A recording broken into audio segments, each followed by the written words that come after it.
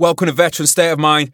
I am your host, Geraint Jones. Happy to be in your ears. Today, we have another fantastic guest. She has been much requested and for good reason. She's absolutely awesome. I'm glad I can call her a friend. She's one of those people who, she's so unassuming. She calls herself distinctly average. I disagree strongly. She's got a will of iron. She does a lot of stuff for other people, and I really appreciate her having her as a friend and having her on the podcast. And speaking of podcasts, today wouldn't be happening without the Royal British Legion. You know who they are.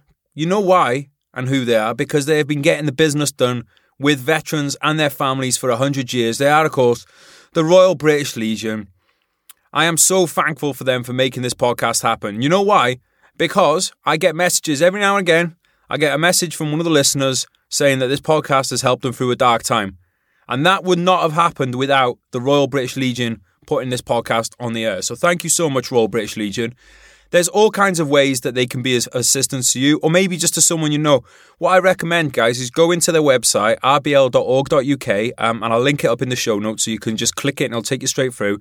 See what the British Legion have going on, because it might be in a few years' time you find yourself, maybe you're just trying to start a business up and you might be struggling to get money from the banks, because we don't like the banks. They're nasty and they steal all kinds of monies off you. So you might be in that position, and you might not need it today, but you might need it tomorrow. Or you might be in a conversation with another veteran or a veteran family and find out that they need what the RBL offers. So check them out at rbl.org.uk and also at Royal British Legion on social media. And if you want to support the podcast directly, head over to vsomstore.com. vsomstore.com, again linked up in the show notes. We have your Ali merch needs on there. We got t-shirts, hoodies, stickers, all them kind of things for the old and bold and the young up and comers. It's all on there, vsomstore.com. Right, today's guest, she's an absolute legend. As I've already said, she served in the American Navy, in the US Navy, on the medical side of things. She deployed to Afghanistan. She put in a lot of years in the military. She has an incredible amount of experience, and she's been doing a lot of good since then as well, since leaving the military. So please give a warm welcome to my mate, Nikki Selby. Nikki, welcome to the podcast. Thank you for having me. You are welcome. Been meaning to do this for a while, but then when I was in the States, I kept on getting hungover and I'm forgetting some advice. I get so little done when I'm hungover. I haven't had a drink for 3 months now. The podcast's been going really well. I'm looking forward to ruining that soon when I get back on the alcohol. How's things going out there in Southern California? It's going well, although we are, I guess, shutting down again. They're shutting all the bars down again. So have you been naughty?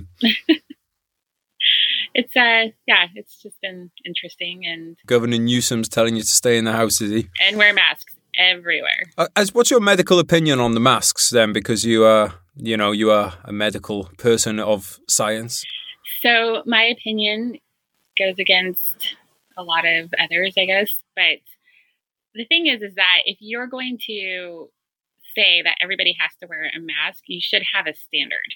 And when there's no standard, you have people wearing, a little piece of cloth over their face or paper masks or whatever they can get their hands on to satisfy that visual requirement.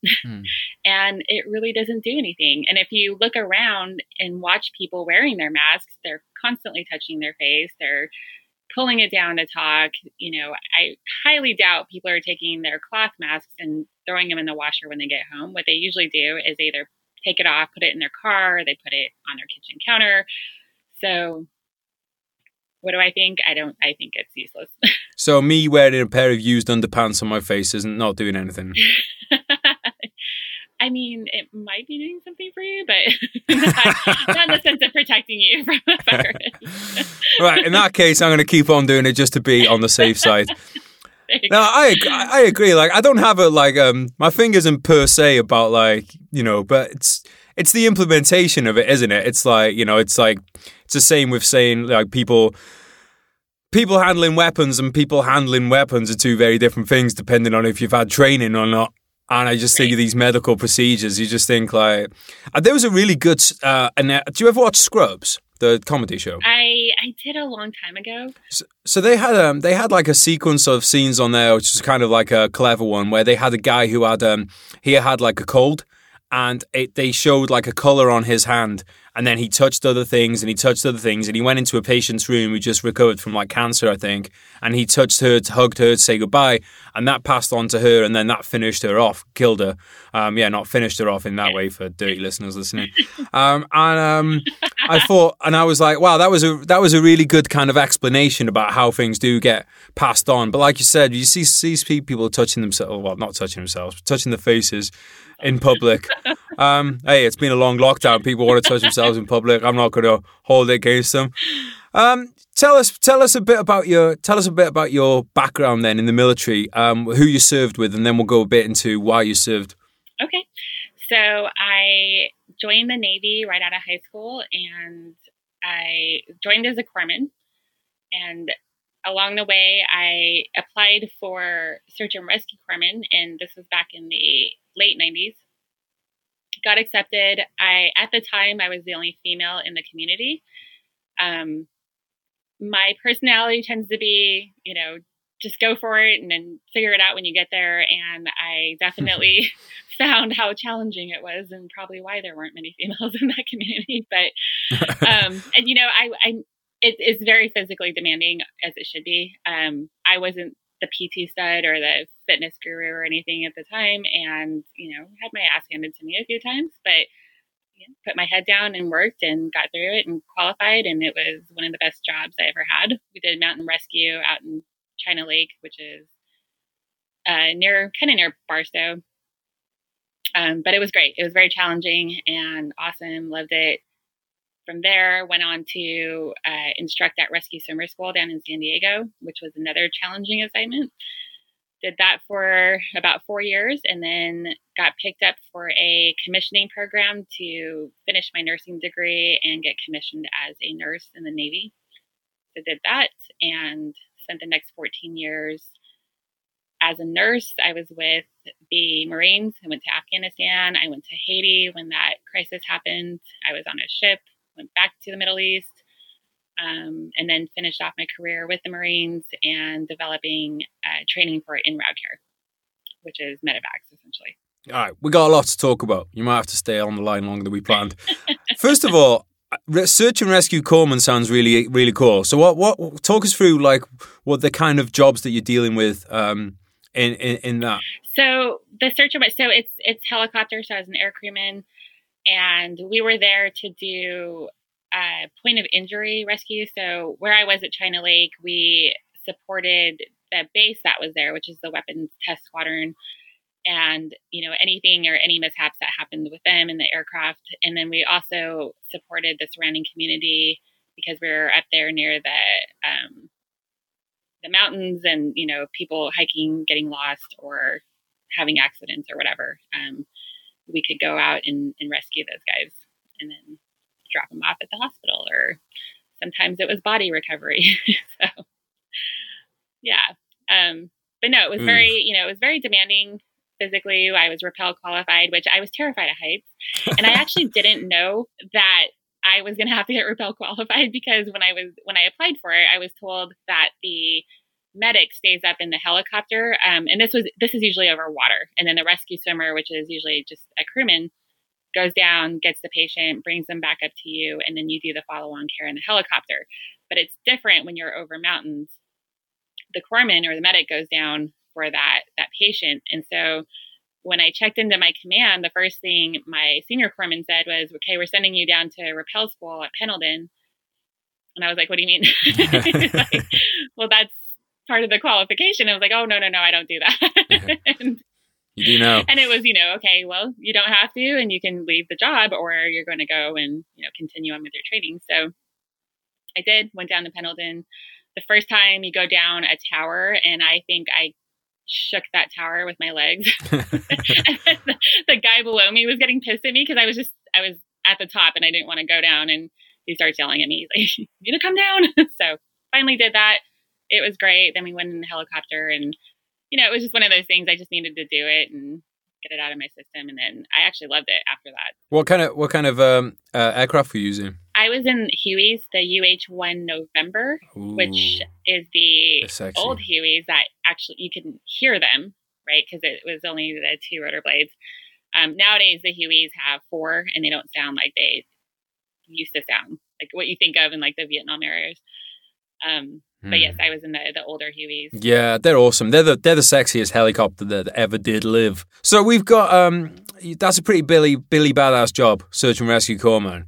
What were you like as a kid growing up? Because you mentioned that you were, your legs are kind of shaking going out the rappelling tower, but there must have been something an element about you that was seeking some kind of adventure. What was your childhood like? I was never very adventurous. It took me until I was 16 to even get on a roller coaster, and my cousin made me go on Space Mountain in Disneyland, and I was terrified. So that's my normal personality. I was never that one to seek out adventure. I was pretty shy and reserved, and just kind of went with the flow, and just never felt the need to do crazy things. I don't know what happened to me in my adult life, but I think I'm catching up for all of that. I don't know, but yeah, I was not that super adventurous person. I was really independent though. I joined the Navy without really talking to my family about it. Just kind of came home one day and put the little piece of paper on the dining room table, and my dad was working swing shifts, so he didn't get home till 2 a.m. or something. And so he came home to that. I thought it was like, oh, here you go, Dad. I joined the Navy, by the way. So I woke up to kind of a shit show. He was just like, what are you doing? What was the reaction to that? He had said, when I'm 18, you're out. So I have an older brother who said the same thing to him, who my older brother joined the Navy as well. And so I kind of screwed up in high school and didn't really set myself up for college or anything like that. So I didn't really know what else to do, I guess. And I believed him when he said, when you're 18, you're done. So I went down to the recruiter and joined the Navy. So I know you skateboard and stuff. Was that something that you did as a kid? No. You just picked that up now, have you? And I don't do it very well now. You do it better than me. No, those little stupid pebble rocks that nobody talks about, they try to kill you. It stops your wheels. You could be going, I gain some confidence and pick up some speed, and then those stupid little pebbles will stop your wheels. And I've gone flying off that thing I don't know how many times, and I'm sure my neighbors think I'm the crazy woman. I think you're a crazy one for being on there. Yeah, those things are nuts. There's cars. Get in a car. They are. Yeah, it's crazy, but they're fun. So I'm trying. I've seen too many people coming off those things. Because when I stay in San Clemente, the balcony looks over a hill, and they all go down there towards the pier area. And I've seen so many people eat shit that I'm like, that just doesn't look like fun. No, it's not. But I keep doing it. And let me throw in a plug too for Raid Skateboards, who that's where I get my skateboards from. It's a small, better known business, but yeah, they got the greatest skateboards. Right, I'll invoice them for the plug later. No, that's cool though. But I'm really interested in knowing though, where you kind of got this this streak of doing stuff that made you uncomfortable. Is it did you feel like you had something to prove to yourself or something you had to prove to other people? Where did this come from, this kind of thing of doing stuff that made you oh, I'm not really into this, but I'm going to do it anyway? That's the story of my adult life. I don't know. I don't like being told no, first of all. And when I applied for the search and rescue position, my senior corpsman, who was also the career counselor, said, you can't do that. Females don't do this. And I was like, well, why don't they do that? I just, at the time, I was really fascinated with helicopters and flying. And so that was kind of my way as a corpsman to try to break into that community. And so when she said that, I was like, I don't understand why I wouldn't be able to, because it's not a combat position, it's search and rescue. And I always tell people at that moment, I could have just accepted her answer because I was junior and she was senior and that was her job to know. But I asked her to look at the instruction and show me where it said no females allowed. And so she's like, all right. So she goes back, does that, comes back and says, well, it doesn't say you can't apply, so I guess you can apply. So again, not really thinking it through, I went ahead and applied and got accepted. And that was probably one of the biggest challenges of my life, not only physically, but also breaking into that male community that didn't want me there. And I never thought about those things. I just thought, oh, this is a job, it's available, I'm going to apply, try it out, and never thought that people didn't actually want me there because I was a female. So before we go on, I just really want to emphasize that point, because we get like a lot of people listening that are either going to join the military or are junior in the military right now. And I want to emphasize what you said there, which is basically, don't take no for an answer from someone, because most of the day they're just going off the top of their head. They're just like, oh, you can't do that. Exactly. Yeah, you can't do that. That's fucking bullshit. Oh, you can't. Like, there's positions that you can transfer to. You can transfer to other corps. You can take courses. There's all these things open to you. But they're going to give you the answer most of the time that requires them doing the least amount of work. So do what Nikki did and be like, well, show me. Now, that you may end up with some extra guard duties because of this. I'll tell you that the show me attitude does not go down so well in the infantry. You might just get shown the fucking back of someone's hand instead. But yeah. it's a really great point though. And that goes for civilian life too. Don't expect other people to have the answers for you. Seek them out yourselves and make people show you. And you might not be everybody's best friend, but these people, you're not trying, like, these people are there. They're there trying to coast a lot of the time. So don't expect them to do the legwork for you. Do it yourself. I think that's really important to take away. So thanks for that. So yeah, what was it like then? This breaking into a male environment then. What was that like? Well, I found that the guys either loved me or they hated me. There wasn't a lot of in between. And my first command, I worked with two gentlemen. One took me under his wing and we got along great. We get along great to this day. He's like a brother to me. The other one was pretty much, I don't want you in this community and I'm going to figure out how to get you out of here. And so he kind of made the training and the qualification process probably more difficult than it should have been. But again, I'm always up for a challenge. And he made my check ride really difficult, but I did it. And the other guy was like, oh, this is bullshit. And I was like, no, let me do this. Because, the thing is, and it's kind of unfortunate, but it's just human factors, is that when you're a female and you're trying to break into an all-male world, you do have to be better. I mean, you have to prove yourself, and you have to prove yourself through action. And that's the difference, is I think a lot of people want to complain and bitch and moan or whatever. And, my thing is, put your head down, do the work. And yeah, you might have to prove that, you're better, or, be stronger, be more skilled. And that is, how I got accepted into that world. But I did have an incident when I first checked in. My officer in charge sat me down and said, I don't believe females should be out there. I'm not going to let you go train. So I had to fight through that initially. So it was very challenging. But you know what? Again, what you're saying there is a great point for anyone to listen to. It's like, if you want to go into something and nobody else, and this could be color, age, gender, nationality, changing trades, it's on you to prove to the other person that you can do it. Now, would it be great to live in a perfect world? Yeah, of course it would. We don't. If you don't want to do, so if there's someone listening now and you want to start business, I'll tell you what, as a good example actually is, quite often we get people saying, oh, my parents don't believe in me doing this. My parents say, they're like, oh, well, can't you take a safe job, or can't you take a comfortable job? Oh, they don't believe in me. Well, it's because you haven't fucking proved anything to them. They still see you as someone that just shits diapers. It's like you've got to prove to people that you can do it. And like Nikki's saying, you got to do it better than people expect as well. And then once you've done that, you'll get your acceptance.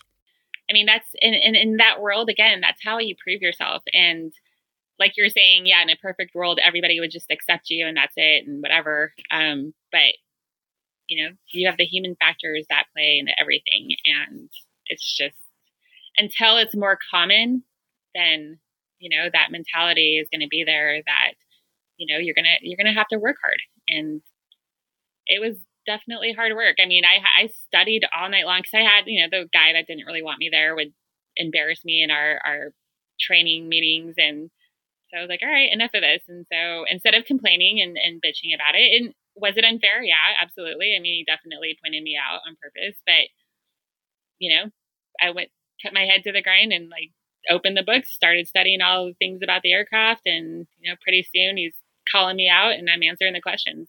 And I would counter him and ask him questions that he didn't know. Yeah. Motherfucker. The thing is about the military as well is like, look, the military exists because we live in an unfair world. If we lived in a fair world, we wouldn't need the military because everyone would get along and treat each other well. So, it's an organization dedicated to the fact that the world isn't a fair place. So don't expect the military to be fair either. Yeah. It's just you're just setting yourself up for failure if you expect that, right? Yes, exactly. I mean, I'm a realist, and again, it's like, yeah, it'd be great if we lived in a world that was everybody got along and peace, love, and happiness, whatever. But that's not reality. And, the world isn't going to be fair to you when you're out there and doing something like search and rescue. You better be able to do that physically, mentally, everything else. You're got someone else's lives in your hands. So, it's not about you. It's about, can you do that job to that standard? And what was it like when you went to your first kind of like, is it like, what would you call it? A team, a squadron? So the first, that first squadron was the 2 guys, because I had to do my qualification process there. And it was definitely, I mean, just starting with the officer in charge of that, because we were attached to the branch medical clinic there, and he would farm us out to the squadrons. And that guy was like, I'm not going to let you go train because I don't think females should do it, blah, blah, blah. And again, this is back in the 90s. So we didn't really have the equal opportunity officers and people that you can really go to. So I had to make some phone calls to people my senior enlisted that I knew at my last command, and my master chief helped me out with that, which then kind of pissed off my officer in charge because it came down from, DC or wherever that he had to let me go train. And so then he made it more difficult by making me work in the clinic as well, stand duty as an EMT, and try to train at the same time when the other 2 guys didn't have to do any of that. So an EMT, just for British listeners, can you explain what an EMT emergency is? medicine technician. So at the time, the Navy, the corpsmen were covering the 911 calls, so to speak, on base. Nowadays, it's the federal fire guys that are on base, but at the time we did it. So we would have someone on call 24 hours a day. So on top of having the job in the clinic, I had to stand duty and still try to train, which was, a 6 month to a year process. So it was a lot more than anybody else had to do in that position. But again, it was like, all right, up for the challenge. Let's figure this out. So why do you think he was doing it? Why was he doing it, do you think? Like, what? Obviously, like, he had something out for you, but like, what were the reasons behind that, do you think? Well, I mean, he's like, I don't think females should do this job. But for what? Did they ever give any reason why? He just, because it's physically demanding, and he just, I don't know, I guess that old school mentality of it's a man's job. So, I mean, he was point blank about it. And so then he got pissed when I made phone calls, and, which is like, what else am I supposed to do? I'm here to do this job. Like, I don't know what else I'm supposed to do. And so that's when he made me do all the extras. Because I find it kind of funny, like, all right, I don't think women can do this job because they're not physically capable. It's like, well, I've just shown you I'm physically capable. Do you know what I mean? It's like, yeah. Because I can understand, say, one of the things that I've had an issue with in the British Army was when they lowered they were like, right, well, this is the standard the man needs to pass. This is the standard the woman needs to pass. And there's different standards. I'm like, well, hang on, that doesn't make sense. Right. But if everyone can pass the same standard, everyone can pass the same fucking standard. Yeah. And so, I mean, the Navy's the same way. We have, in the general population, you have the male and female standards. For things like search and rescue or other type of special communities, there's one standard. And that's kind of been the argument lately, especially with in the news. I think there was the first female Green Beret that just qualified. Mm-hmm. People saying, oh, well, they lowered the standard for her. I don't know if that's true or not, but there still is one standard that you have to pass. And for search and rescue, I mean, it's for a purpose, right? Because it's not about you or the title. It's about, can you do the job, and can you save a 200-pound plus man, drag him along, or put him into a litter, put him in a helicopter, that type of thing. So it's physically demanding. You can't change that. So you have to pass those same standards. Can you remember what your first call out was? Your first job as a search and rescue corpsman? When I was up there, we didn't actually deal a lot. So we had 3 stations in that area, which was Lemoore, China Lake, and Fallon. And anytime there was a call out, everybody ran to their helicopters to try to be the first one there. So the only thing I think we did a body recovery, and then I can't remember. I think we had a down pilot. That's pretty heavy for your first job. Yeah, I mean it's a lot of mental things that go into it, especially if you've never seen a dead body before.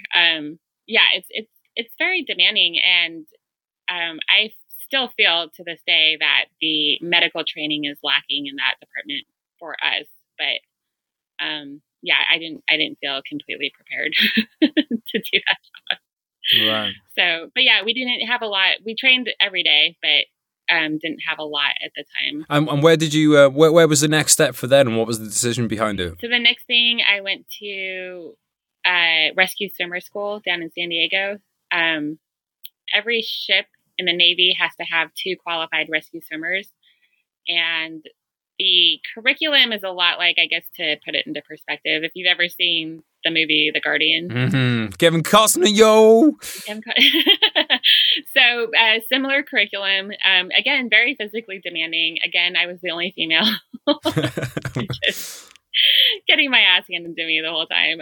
Lots of swimming, lots of running, lots of calisthenics, and that was pretty much because I had to qualify, so I went through the school myself, and before I became an instructor, and yeah, that was very demanding. I don't think I could walk for every day. It was just dragging myself into my house, trying to get into my bathtub and get my muscles to repair themselves somehow. But it was good. I mean, again, love the challenge. So, and this was all, again, I wasn't a big confident child, or, throughout my childhood, I wasn't very confident in myself and my abilities. So doing all of these things, it was just every day, it was making me stronger and more confident, and showing myself that, yeah, I can do this, and I tell everybody, if I can do it, I swear anybody else can do it, because I am very average as physically, intelligence wise, I'm pretty average. I don't consider myself above average in any of those areas. So if I can figure it out and get through it, anybody can do it. What was your motivation not to quit when you were doing all this, when you were waddling into your house and collapsing in the bathtub? What was it in your head that was telling you not to quit? Trust me, every morning I was like, what am I doing? Why am I doing this? Pretty much my whole career was like that. What are you doing? I don't know. I guess it's, that the ego component of, I'm not going to show them that they got to me. I don't know. And also I was, becoming an instructor at that school. So I didn't want to let down my other instructors. I didn't want to, I don't know. I guess I couldn't live with that. Oh, she failed, she can't be an instructor or whatever. So it's like a shame, like a good old bit of shame motivation. A little bit. Yeah. I mean, you do have that peer pressure a little bit, and I was the only female. There's all these guys, and, you're trying to blaze a trail. So you don't want to fail. I mean, it kind of, in a way, I guess it would prove to the guys, like, see, she couldn't do it. So I didn't want to be that person.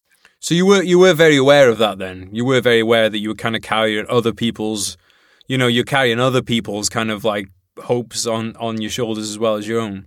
Yeah, I think if you're doing anything like that, if you're the only female or you're the only whatever in whatever community you're going into, you do carry that a little bit, and you do have a spotlight on you, and there's a little bit of pressure involved with that. But if you choose to do that, you're taking that with you. I mean, that's just a given.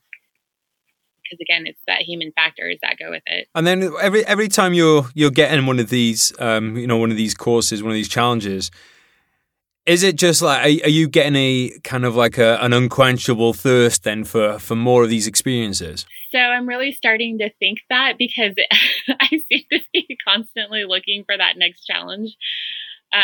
yeah, I think once you achieve something and something that you really didn't think was possible, you you grow, you become more confident, and you have a little bit of that.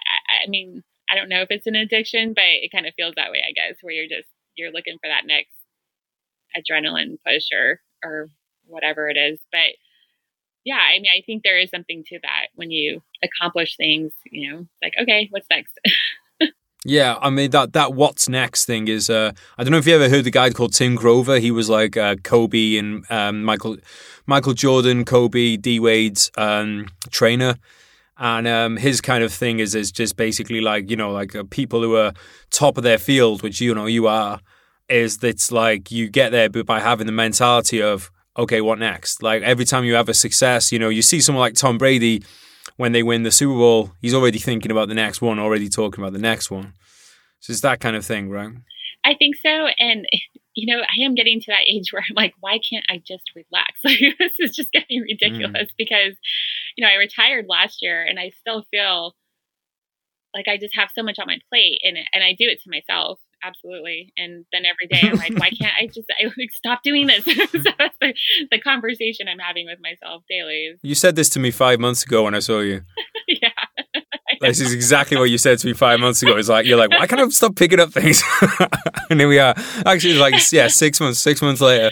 Yeah. I know exactly. I know exactly what you mean though. I know exactly what you mean in the same way. It's like, finish stuff for the day and you like put it down and you're like, you put the pen down and you're like, right, what have I got? So I took a day off the other day and about 10 minutes into my day off, I was like, fuck this, I'm working. Because what do you do on a day off? I have no idea. Yeah, it's and someone asked me the other day, when was your last vacation? I was like, probably a decade ago. I don't know. It's like when you're trying to relax, your mind, or my mind anyway, is just often the 50 different things that I'm involved in, and I just can't. It's really hard to shut off my brain. Well, I want to come back into some of those other things that you're involved in later, but like let's talk about your time in the Marines then, and with your time out in Afghanistan. So I ended up deploying, with the Navy. So just a little background if people don't know, the Marine Corps does not have their own medical, so the Navy is their medical, and so we call it. Blue side Navy is kind of like that traditional Navy, the ships, hospital, and then green side is with the Marine Corps. And so when you're assigned to the Marines, you put on their MARPATs, you deploy with them, you train with them. And so I ended up getting deployed to Afghanistan with we call it medical battalion, which is supporting the Marine Corps. And we were part of a damage control resuscitation surgery unit that the purpose of us is to try to set up near where heavy operations might be, or where they expect a lot of casualties. And we can pop up a OR resuscitation tent within an hour. That's the concept of it. And so we're pretty mobile. We take in the casualties. We're called a Role 2 in the different roles of care within the theater. Role 1 being that point of injury, and then Role 2 is us, where we can do that damage control surgery or the resuscitation. And the point is that we are trying to stop the bleeding, because most of these guys in trauma, what do they die of? They die of hemorrhaging. So if they can't stop it through tourniquets and whatever else they have, we can go in surgically, try to find out, where the internal bleeding is or whatever, clean it up. We're not trying to fix the person there. We're just trying to stabilize them. And then we put them on a helicopter, and then we transfer them to the Role 3, which are the bigger hospitals within theater. So Kandahar, Bastion at the time is where I was operating out of, which was Helmand province. So I was part of this damage control surgical team. We moved around a little bit through Helmand, and then I also did the helicopter transfer from our Role 2 to the Role 3. And the reason is because at the time, the dust-off medics, who was the main component of medevacs within theater at that time, the paramedics didn't have the critical care training that is required to transfer these patients. Because what happens is once we do surgery on them, they come out on a ventilator. They're, getting blood, they're getting drips, we're doing sedation, paralytics, that type of thing. And at the time, they do now have the training, but at the time, the paramedics didn't have that skill set. So what would happen is, oh, hey, nurse, get on the back of the helicopter and transfer this patient. But it doesn't quite work that way. I mean, you really need a lot of training to do stuff like that. And at the time, the military just, they looked at you as nurse, you should be able to do everything. So I was doing that primarily after our surgeries. And luckily I had the background in helicopters, so I understood that part, but I was very new in critical care medicine. So it was terrifying. I mean, I'd be the only person still resuscitating this patient on the back of a helicopter, and I didn't have the gear because I wasn't part of the air crew. So I didn't have a headset. I didn't have any way to communicate with the team. So yeah, it was very another challenge. Yeah. That when they asked, like, oh, who wants to fly? I was like, oh, sure, I'll do it. And I remember the first flight was, again, what the hell am I doing here? How did I get to this point in my life? So, but, accomplishing it, and my patients were all alive when I delivered them. It's another component of building that confidence and making the person or becoming the person I am today. So what kind of injuries were you seeing? So mostly a lot of amputations, a lot of injuries throughout the core. So a lot of these guys are really weighted down with their gear, and they would step on an IED, and instead of being, blown to one side or the other, maybe just affecting one side of the body, it would just go right through the core. So a lot of times both legs would be gone or mangled, and then it would go up through their genital area and through their abdomen, thorax, that type of thing. So pretty devastating injuries. And there was one point when I was at Bastion helping out in the OR. I was there when 3-5 took over singing. I was like, I remember telling myself, if one more of these kids, I call them kids, 20-year-olds, whatever, come in without their fucking dick, I'm going to lose my shit. Because it was just pretty devastating.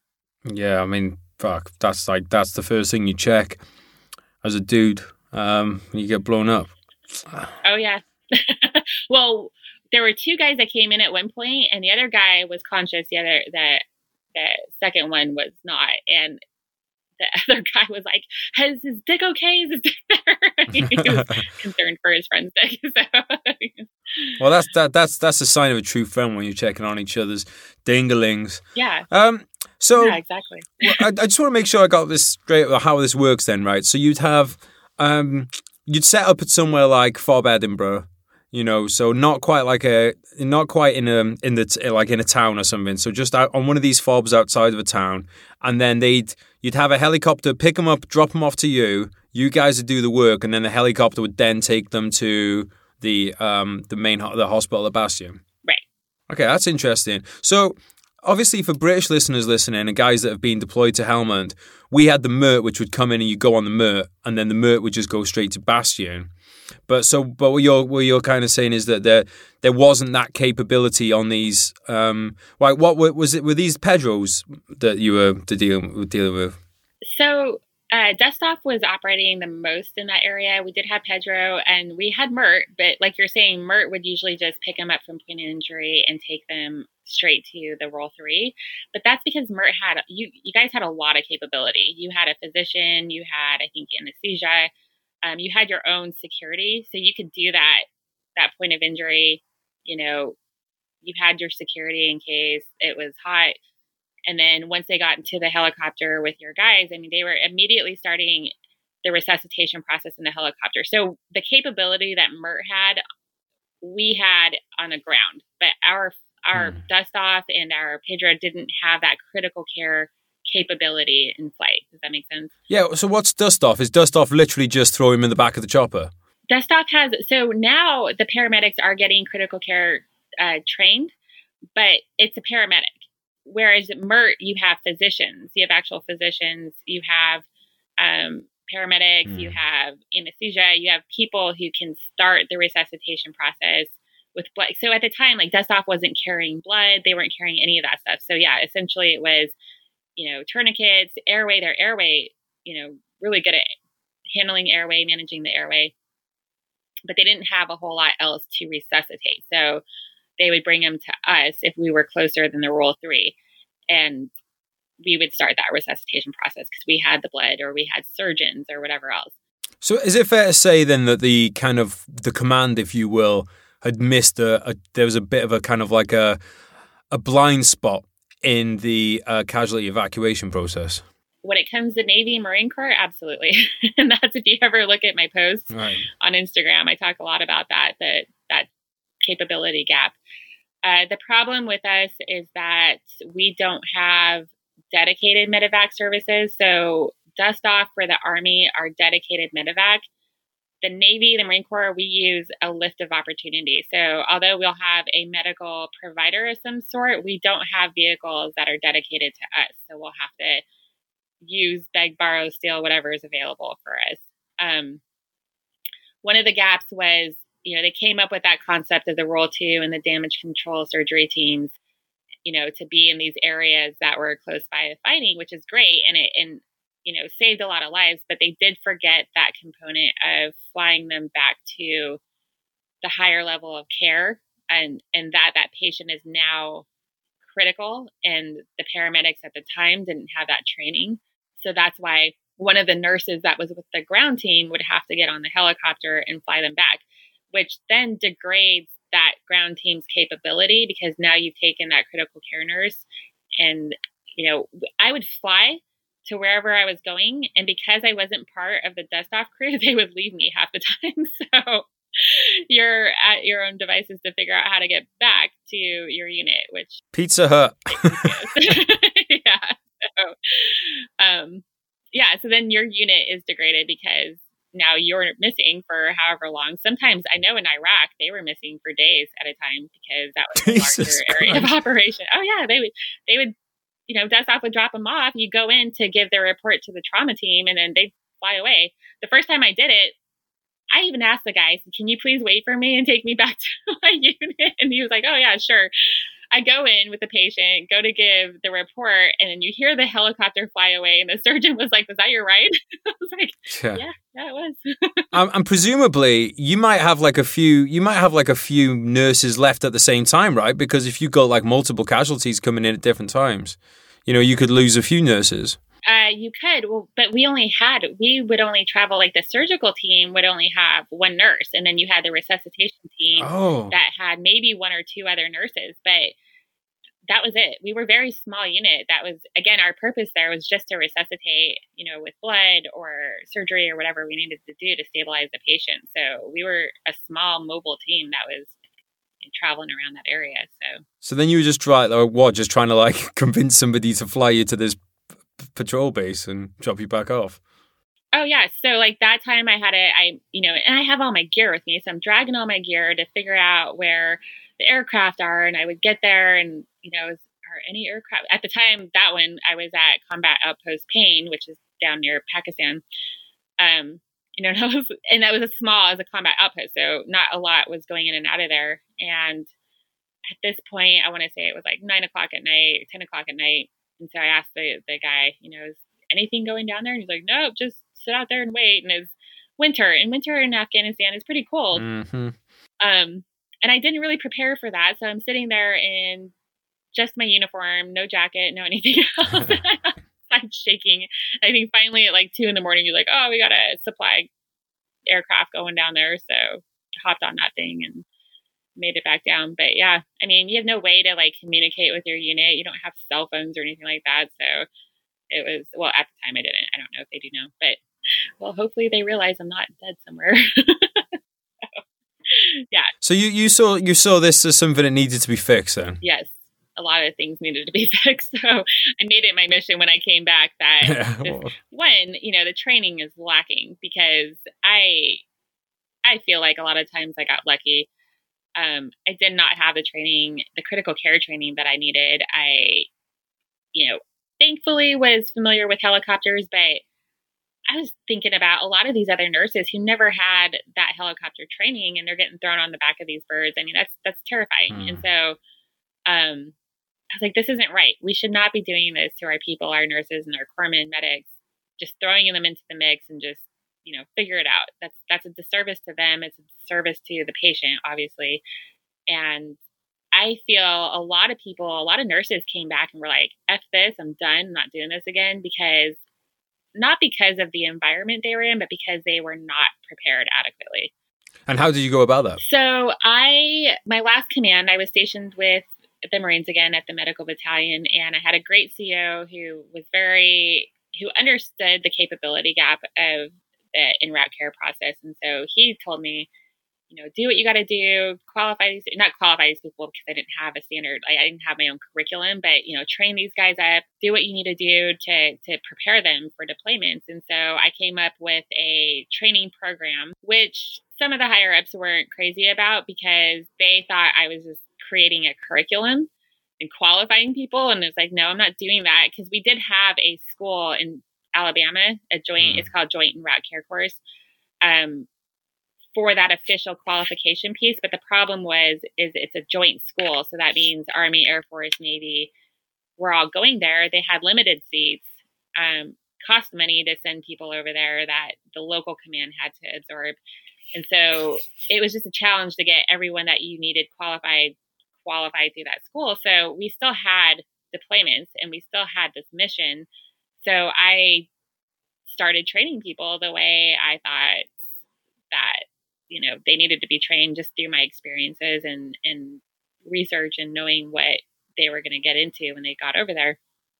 So I did get some phone calls, kind of like, what the F are you doing? There's a school. And so I had to explain that, these higher ups should have known this, but they didn't, and explain to them that, it is impossible to get everybody that we need qualified through that school. So my choices are send them unprepared or train them to the best of my ability. And they agreed with me that they still needed some kind of training, so they let me continue. What was that like, that experience of knowing that something could be the life or death of someone and having people tell you that basically like, oh, this doesn't fit in with our fucking curricula? Do you know what I mean? That kind of like red tape attitude, and you're dealing with people's lives. How do you keep a lid on not punching someone in the fucking face?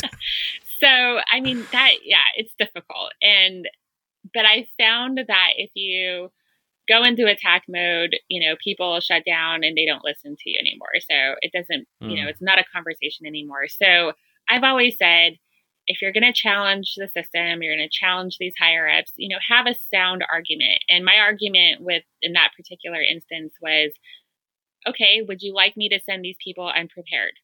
And that's always, nobody's going to say, yes, send them unprepared, right? And when I'm telling them, and I knew like there's no argument against that, right? Yeah. So my argument was, they couldn't challenge that. And I had done everything that I was supposed to do up to that point, which was try to get them in school and, have them apply to it, the whole bit. And I had proof to show that we couldn't get, at the time I needed 30 qualified en route care providers. There was no way I was going to get that, with that, if I sent them to that school, because the school only ran classes, I think it was 4 times a year. Again, you're competing with other services. There weren't enough seats for us. I did my part in attempting to do that. And I did send the people that we could send.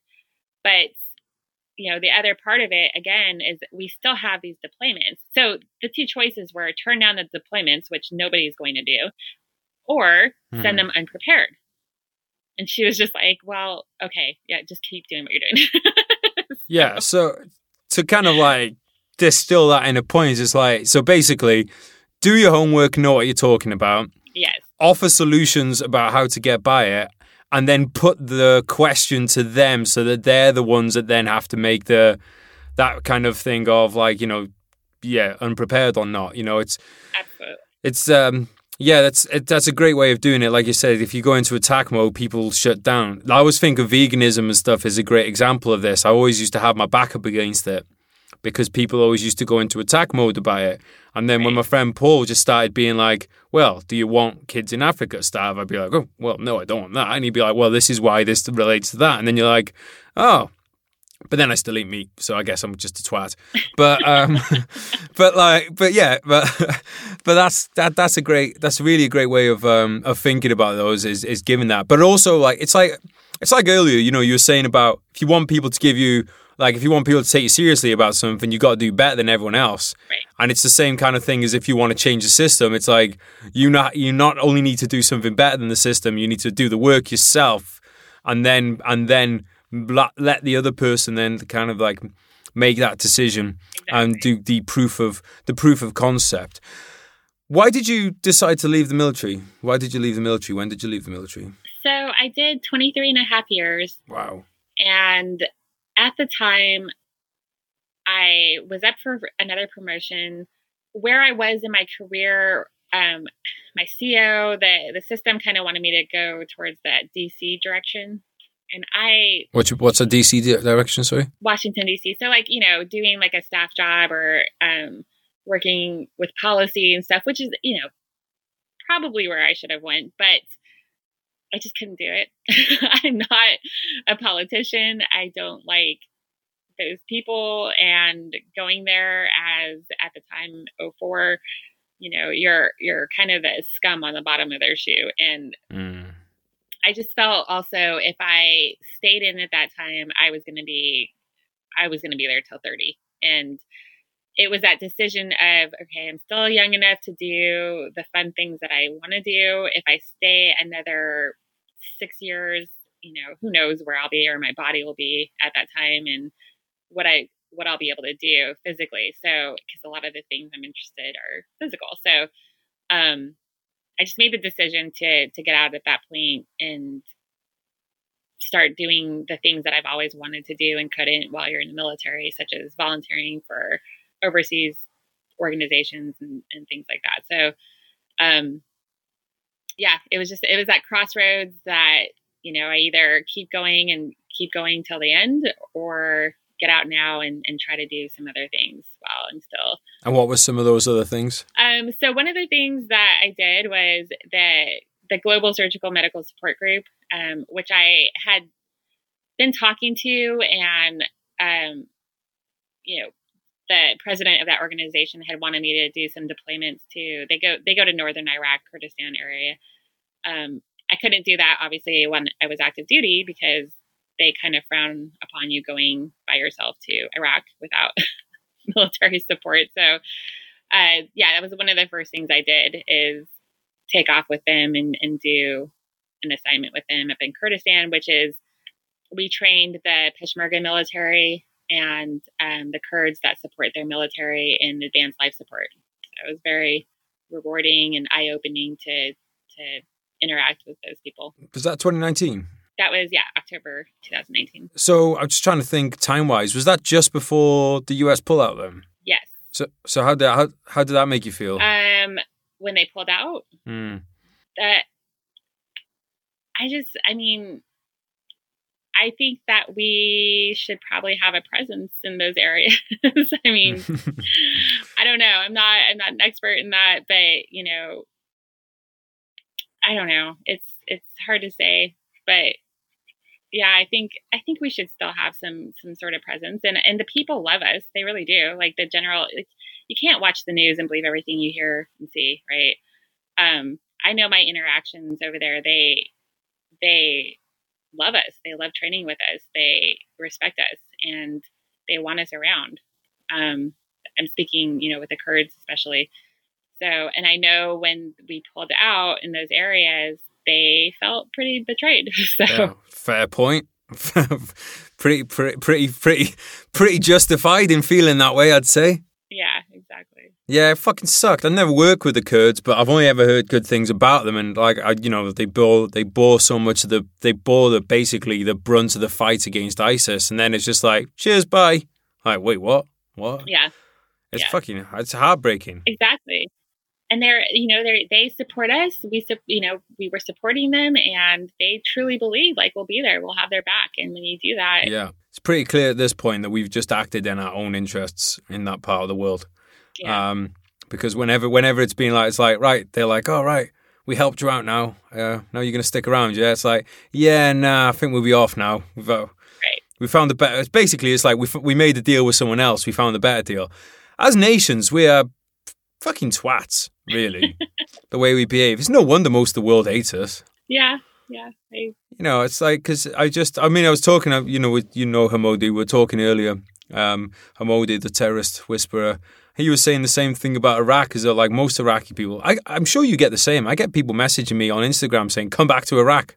I'm like, dude, it's not up to me, but I fucking would. Yeah. I mean, they, again, as the people the Kurds were amazing, and they're so welcoming, and, they're people that just want to live their lives in peace. And like you say, they're caught, surrounded by all these different areas that are not very peaceful. And, but yeah, they do. They love us. They were the most attentive students that I've ever taught, which was really difficult because there was the language barrier, but they were all about it. I mean, they were there every morning. They were sitting at their desk waiting for us to talk, asking questions. I mean, it was great. And, to this day, I still have friends from over there. So we hope to return. We were supposed to go back this year, but, with everything going on, we weren't able to go back. Well, yeah, because we all know the coronavirus is far more deadly than ISIS. Like, well, we're like, hang on, right, we've got to pause the war on terror while we deal with ISIS. Everyone put your face masks on, and we'll deal with the terrorists that crucify people later. Yeah. See, this is one of my issues. People who have never left this country don't understand really true oppression. And, they think that because America's in crisis or, Europe's in crisis, everything else stops. Our enemies are just going to like, oh, let's just go on pause till they get their shit together, And it's like, No, I mean, if you were fighting somebody, are you going to wait till they're completely healthy and good? Or are you going to kick them while they're down? Probably kick them while they're down. So, yeah, the world doesn't stop for us. Not just the world, but medical conditions too. It's like, oh, I got corona's things. It's like, yeah, but dude, the fact that you're still a fat fuck is still way more dangerous for you than corona. Like, it's like, no, obesity's not killing anyone at the moment. It's just corona. It's like, it doesn't work like that, fatty. Well, if you look at some of the hospital records, it's corona that's killing everyone. So yeah, coronavirus. Let's talk about fitness. Yeah, because you're into your fitness. You do some mad yoga shit, is the technical term. What's your kind of like ethos towards fitness? What do you look for in fitness? What do you get out of it? How do you practice it? So again, because the way my brain works is it challenging? Okay, then I want to do it. So I just that's the first thing I look for. Is it challenging? I'm an all or nothing person. So if it's not something like, I have to have a goal to aim for. So if it's not something that interests me or challenging, then I'm going to be sitting on my couch eating ice cream. So I look for things that... The goal is to eat all the ice cream. Yeah. Well, I can do that very easily. No, but the goal is finding something that I like to wake up for every morning or, look forward to doing. And so yoga has always been challenging to me because I trend towards the power yoga, which is like a lot of arm balances and handstands and that type of thing that pretty difficult. I was doing CrossFit for a long time, which every day there to me is a challenge. Every workout's a challenge. Yeah, if I'm not on my hands and knees crawling out of the place, then I feel like I was a waste of time. And I don't want it to be hours long. Like, I just want to get it in, do it, get it over with, crawl out of there, be in pain. For me, my goals nowadays are just to be healthy, and aesthetics are good, but the main point is to keep moving, keep your body moving. I think that goes with the longevity of people. My parents are 78 years old. They move all the time. They're walking or they're playing tennis. They're constantly doing stuff, and they are the most energetic people I've ever met in my life. So, there's something to that, don't stay stationary. It's one of the things I worry about with lockdown is the people who are not like my grandma, she's like, what's she now, 95 or something? Now she's been locked down for months. It's going to be very hard for her to start moving again because she was like quite good on her feet. Yeah. But she'd go out every day and stuff. Because like she's, in the 90s, it's hard for people to get moving again if you're in your 20s and you've stopped for a few months. Like once you're out of childhood and you get out of the habit, it's fucking hard, So But like you said, it doesn't need to be crawling out on your hands and knees, but just doing something to move every day, I think, is so important for your mental health as well as your physical health. It absolutely is. And like, I kind of fell into a little funk this year with the whole quarantine, like everybody else. And I found myself not working out, and I was staying up all night long because my brain wouldn't turn off, because part of that working out for me was, to exhaust myself to the point when bedtime came, I would go to sleep, and that wasn't happening. So I was up all night, and then I was sleeping in till 10, 11, 12 o'clock in the day. And then my day was gone. And it just became this, like, what am I doing here? What is my purpose in life? And so I just started a couple months ago. I have a spin place near me, and they finally opened up, and I was like, you know what, I'm going to start waking up early and going to this class, which I'm not a morning workout person, but just that simple change in my routine has really gotten me back on track, with my fitness and my mental health. I really I'm starting to come out of that cloud that I was in, that funk I was in, and just feeling good about myself again. So yeah, I mean, I trust me, I had to force myself to get out. I have to force myself every day to get out of bed and go, but I do. I feel amazing afterwards. And it's just a little bit, just doing that. Just get up, put one foot in front of the other, and just do it. Show up. Well, it's good to get that win under your belt, isn't it, at the beginning of the day? Yeah, it is, because it just sets off my day. I started it early. I come home. I still have my whole day ahead of me to get some work done or whatever I need to do. And by night, I'm tired because I got up early to work out, and it's put me back on track in that routine that I think my body and my mind craves. So yeah. I was going to say, do you do meditation practice or anything like that? I try. Meditation is really hard. Oh yeah, it's fucking tough. It really is. It really requires a lot of concentration and having a quiet area. It's practice, and again, my mind is that type of mind that's just going.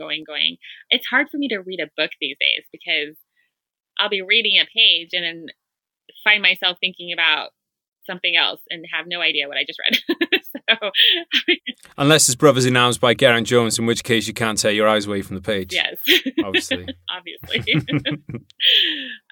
Yeah. So meditation requires that stillness and quietness and being able to shut everything off and be in the moment. But that's kind of what you're doing with CrossFit, though. Well, CrossFit is like that, but you're active, you're moving. Where meditation, it's still. Like, I have the hardest time sitting still for anything. So it's a skill. I think I don't really meditate that much anymore now, but I try and find other ways of doing it, like basically going for a walk and not like basically going for a walk and concentrating on the walk, if you know what I mean. So like concentrating on looking at the vegetation and that kind of thing, focusing in on something rather than trying to have like an empty mind. Because maybe I could reach that point one day, maybe we all could, but we need to start with something that's just like, and maybe starting by thinking about 5 things instead of 50 is a good start, right? It's just we're not overnight going to go from being like monkey mind to that mind going all over the place in different directions to finding absolute stillness in our mind. It's just not going to happen. We have to do these things, kind of one at a time. And I think people can get very frustrated by trying to go to, because it involves closing your eyes. I think people think that they should be able to do it perfectly the first time, and then they don't. They get frustrated with it. Yeah, and there are some apps that are pretty good to help you with that and like kind of talk to you and talk you through it, which is not a bad place to start if you're looking into that meditation. Mm-hmm. There's one, I think it's called Calm, that I've had on my phone forever, and I just don't use it. But that's like me with language apps. Yeah, I've tried it a couple of times, and it does. Like, if you play it, and then there's a calming voice that's telling you to relax and whatever, and it works pretty well. So I was thinking about like doing an app like that that's then like trying to like basically it would be good to get like a meditation app. And then, but have it as like one of those hypnotherapy ones. And then as people are under, you get them to enter their credit card details and stuff. You could do that, I reckon. There might be a little bit of money in that. If anyone has a cousin in Nigeria who wants to make some money, that's the way to do it. And I just want to talk a bit before we wrap. Speaking of Nigeria, who's making money off me. I just want to... just put a plug in for the fake profiles. Yeah. Well, have you had it? Well, actually, you know what? That kind of ties in what we were going to say, because I wanted to talk to you about your social media, because you've got big social media following. Do you get people using your stuff for catfishing? Oh my gosh. It's every day. I mean, there are probably thousands of fake profiles, apparently. I'm on every dating site. I'm not really, but I have profiles on every dating site. I have so many men message me thinking they've been in a relationship with me for months, sending money. One guy sent tens of thousands of dollars. I'm like, God, someone's making a lot of money off of me. So, oh yeah. But you know what's annoying? When they find out, it's because I've had the same. When they find out the real you, they don't offer you any money. I know. I'm like, hang on. So let's get this straight. The catfish gets 10 grand off my images. Yeah. What about me? Yeah. Yeah, there's some guy in Nigeria who's just making out. So, yeah. What's that like when you find that out? Did it make you laugh? Or because it's kind of sad as well, isn't it, really? Well, I mean, I really feel bad. And the target audience seems to be like the older generation who aren't as tech savvy, probably. And, there's these older men that are probably very lonely or whatever, and they genuinely think that they're having this relationship, and it's sad. I mean, they're really let down when they realize I'm not talking to you. So, yeah. But there was a New York Times reporter that did a documentary on Netflix about this, and this lady fell into this and thought she was helping some military kid overseas, and showed up at the airport, had a sign ready and like all this stuff, and of course the guy didn't show up. Yeah, and what's interesting is some of the security guys or the information booth people at the airports were like, this happens a lot. Like people show up with these signs and they're waiting for these guys to come home. They paid for their plane ticket and nobody shows up, and it is sad. And they interviewed these guys and they're like, yeah, you watch them just crying and walk away just defeated. And the one lady that they had on the documentary ended up spending, I guess, her and her husband's life savings on this. She had a husband too? Oh, well, she got what she deserved then. Dirty skank. Well, no, it wasn't like that, because she was this older lady and I think she was just really lonely. Like her and her husband was abusive. And she found, solace in talking to this young military kid, and it didn't sound like it was a romantic thing. It was just more of a almost like a motherly son type of thing. And then she, he's saying like, oh, I'm stuck overseas, and so she buys him the plane ticket. She's been sending him money. He doesn't show up, obviously, and the husband finds out, ends up killing her, kills himself. Whoa! I mean, I take it back. Yeah. I'm so sorry I said dirty skank. She didn't deserve that. Yeah. No. It was just really sad. And like I said, they prey on these older people who are lonely and, don't have that companionship or that conversation, because after time you just stop talking. So, it just sounded more like it was like a motherly son relationship. And, and what was really interesting is she did find out eventually that it wasn't him that she was talking to, that it was somebody from Nigeria or wherever. And she kept talking to him and then it became this, I guess she fell into a pattern and, enjoyed talking to these people. Kept sending him money. And so the husband obviously freaked out, and that was it. So yeah, it ends in tragedy a lot. It's really sad. But, yeah. And it's sad when Instagram, these platforms don't do anything about it. No. So I got shut down once because I was reporting all these fake profiles. Well, apparently they were reporting me back, and Instagram shut me down, which made a lot of sense. So yeah, I've been on both ends of it, and it's it's fucking sad and stuff. But like, I just don't see any way of stopping it. How there's any way to stop it happening? Unfortunately, like we said earlier, it'd be great if the world was like a nice place. But there's plenty of fucking assholes out there who are going to take advantage of people, unfortunately. Scams have always been around. They always will be around. And we just happen to be... If you've got a decent social media following, you're probably getting scammed. Like, people are probably using your images to scam if you've got a decent social media profile. Or even if you haven't. Even if you're just fucking smoking hot, you're probably getting your things used. Yeah, but I feel like you're right. You're not going to be able to shut down all of these profiles because there's probably millions of them out there. But you know, they should be, I think, educating more. So like, you know, they have banners all the time about, I see COVID banners and I see all this other educational banners. Like they should have banners for that, because it's pretty obvious once you know like what the fake profiles look like and you know, the patterns that they have and they take on. So they could easily be throwing these educational things out and like, this is what to look for, you know, so and so. I still find it's amazing that people don't do things like, I don't know, video chat before you send tens of thousands of dollars to somebody. But what they do is they're sneaky on this because they'll be like, oh, I can't because I'm in Iraq or whatever. Yeah. They pretend to be deployed and they pretend that they can't. They're fucking clever motherfuckers. But they're sneaky shitbags, and there's a special place in hell for them.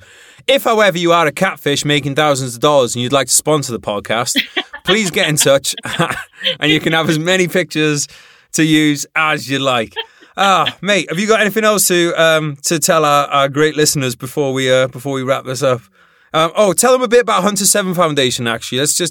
I wanted to give them a shout out. So Hunter 7 Foundation is a foundation that is doing research on the effects of the burn pits that we were all exposed to overseas. And why should we all be concerned if you're a veteran, if you were overseas, and, you know, that lovely smell and black smoke that you woke up to every morning probably affected you in some way, somehow. And unfortunately, you know, it doesn't happen right away. Like trauma gets a lot of attention because when trauma happens, it's very in your face. You see it. But the things like you're exposed to overseas with the burn pits and the toxins can do damage on your body that show up later. So, you know, cancers, and that's where, you know, the foundation started, because Hunter 7 is actually the call sign of a master sergeant who was over there and ended up coming back with a really rare cancer. And they think, you know, suspect that is probably what he was exposed to. And we're seeing more and more of these people coming back with just really odd cancers that they shouldn't be getting at, you know, the ages that they're getting them. So, Chelsea, who is the nurse and the main researcher and the founder of the foundation, she's started asking questions, started, you know, doing some research on it. And now she's been talking to senators and congressmen about getting some bills passed, and it's really raising the awareness and advocating for yourself. So when you go to a doctor and you have some weird symptoms, a lot of times, you know, especially if you're younger, they want to just send you home and like, oh, you're fine or whatever. When it could be something that's a lot more serious. So just advocating for yourself and educating the doctors on what you've been exposed to and where, you know, for instance, colon cancers. Colon cancers, the screening doesn't even start till you're 50. That's the nationwide standard for US. But we're seeing people with colon cancers in their 30s and their 20s, and it's odd. And the thing about colon cancer is it's highly curable if you find it early, if you get a colonoscopy and you find it, you know, in the polyp phase or whatever. But because they're not able to get the screening, the colon cancer manifests, it becomes stage 3, stage 4, and at that point it's very deadly. So, you know, we're seeing people dying from this when they easily could have been screened for it, you know, and possibly taken care of early on and not have to deal with everything that they go through, chemo and then death and whatever else. So yeah, because it seems like this is a similar kind of situations, the Agent Orange exposure and Gulf War syndrome, you know, these fucking the shit that you get exposed to, because, you know, you just breathe it in. This is what fucking pisses me off about governments. Oh, wear your dirty underpants on your face to go to the grocery store. Now stand next to this fucking 15 years ago, stand next to this pit and burn plastic with fucking petrol and stir it with a stick. Fucking bastards. I'm just thinking, because I've always thought like the dust as well, like the amount of like, we literally just breathed in handfuls of dust continuously when you're in the back of the vehicles. That can't have done us any good. No, not at all. And that's where like we're seeing people like they're coming back with lung cancer. I mean, Ron Scher, who just passed away a few months ago. That was so sad. Medal of Honor recipient, lung cancer. He didn't smoke. I mean, it's just, you know, unbelievable. So yeah, it's just raising that awareness, first of all. But if you have symptoms or general, like again, when you go to doctors and you're at a certain age group and you have these general symptoms, they kind of want to just send you home and not look into it. So it's you taking it upon yourself and saying, no, I want to, like, this is not right. I'm not feeling right. Look into it further, get your diagnostic tests, that type of thing. So. Right. I'm issuing a general order to all listeners now. If you go to the doctors, you're not feeling well, do not take no for a fucking answer on that. Get your fucking, insist on your checks, especially if you're in the UK and you've been paying in the NHS. Tell me what your fucking checks. Yeah. Because I know that we've, like, the same as obviously American troops, where you've been exposed to all kinds of fucking shit when you've been on tour. So put your foot down. Remember, half of the doctors, as guest Charlie Bunting told us, half of the doctors finished in the bottom half of their class, right? Yeah. So don't be putting... It's again, it comes down to, like, what we were saying at the beginning of the podcast. Just don't take no for an answer on some things. Like, you got to take... it's your life. Take responsibility for it. And that means sometimes having uncomfortable conversations. And you know what? Maybe the doctor gives you a fucking shitty look, but better to have that than end up with fucking stage 4 cancer. So fuck them. Get what you deserve. Get what's owed to you. Right. I don't know how it is over there, but, if you have a doctor who's not listening to you, find another one. There's going to be somebody that will listen to you, but just don't back down. This is your health. This is your life, and I mean, if you're tired of living, fuck it. Go. don't go. Don't fucking, don't even waste your time going down there for the checkup. Nikki, thanks so much for coming on. Do you have any words of wisdom to leave the noble listeners with? Well, I mean, I guess just what we said, don't take no for an answer, advocate for yourself. When it comes to things and people saying no to you, just always get it in writing, look up the instructions, just know what you're talking about, and action over talking. Guys, thank you so much for joining us on the podcast today. Nikki, thank you so much for coming along. I really enjoyed that talk. I definitely want to get Nikki on again soon because we had time constraints and there's just so much more to talk about with her. Please check out Nikki. Again, I'll tag her up in the show notes. Check out Hunter 7 Foundation for all the information on there about burn pits and so on and so forth. Thank you again to the Royal British Legion for making today's episode possible. And thank you also to our other sponsor, Geraint Jones. He is a legend of a bloke. You can check out his books on Amazon. If you want signed copies of anything that I've written, then get in touch with me. Slide into my DMs at GRJ Books. Everything tagged up in the show notes. Let's support capitalism. Fuck communism. Guys, catch you next time. Love you. Bye. Yeah. Listen. Shout out Teaser.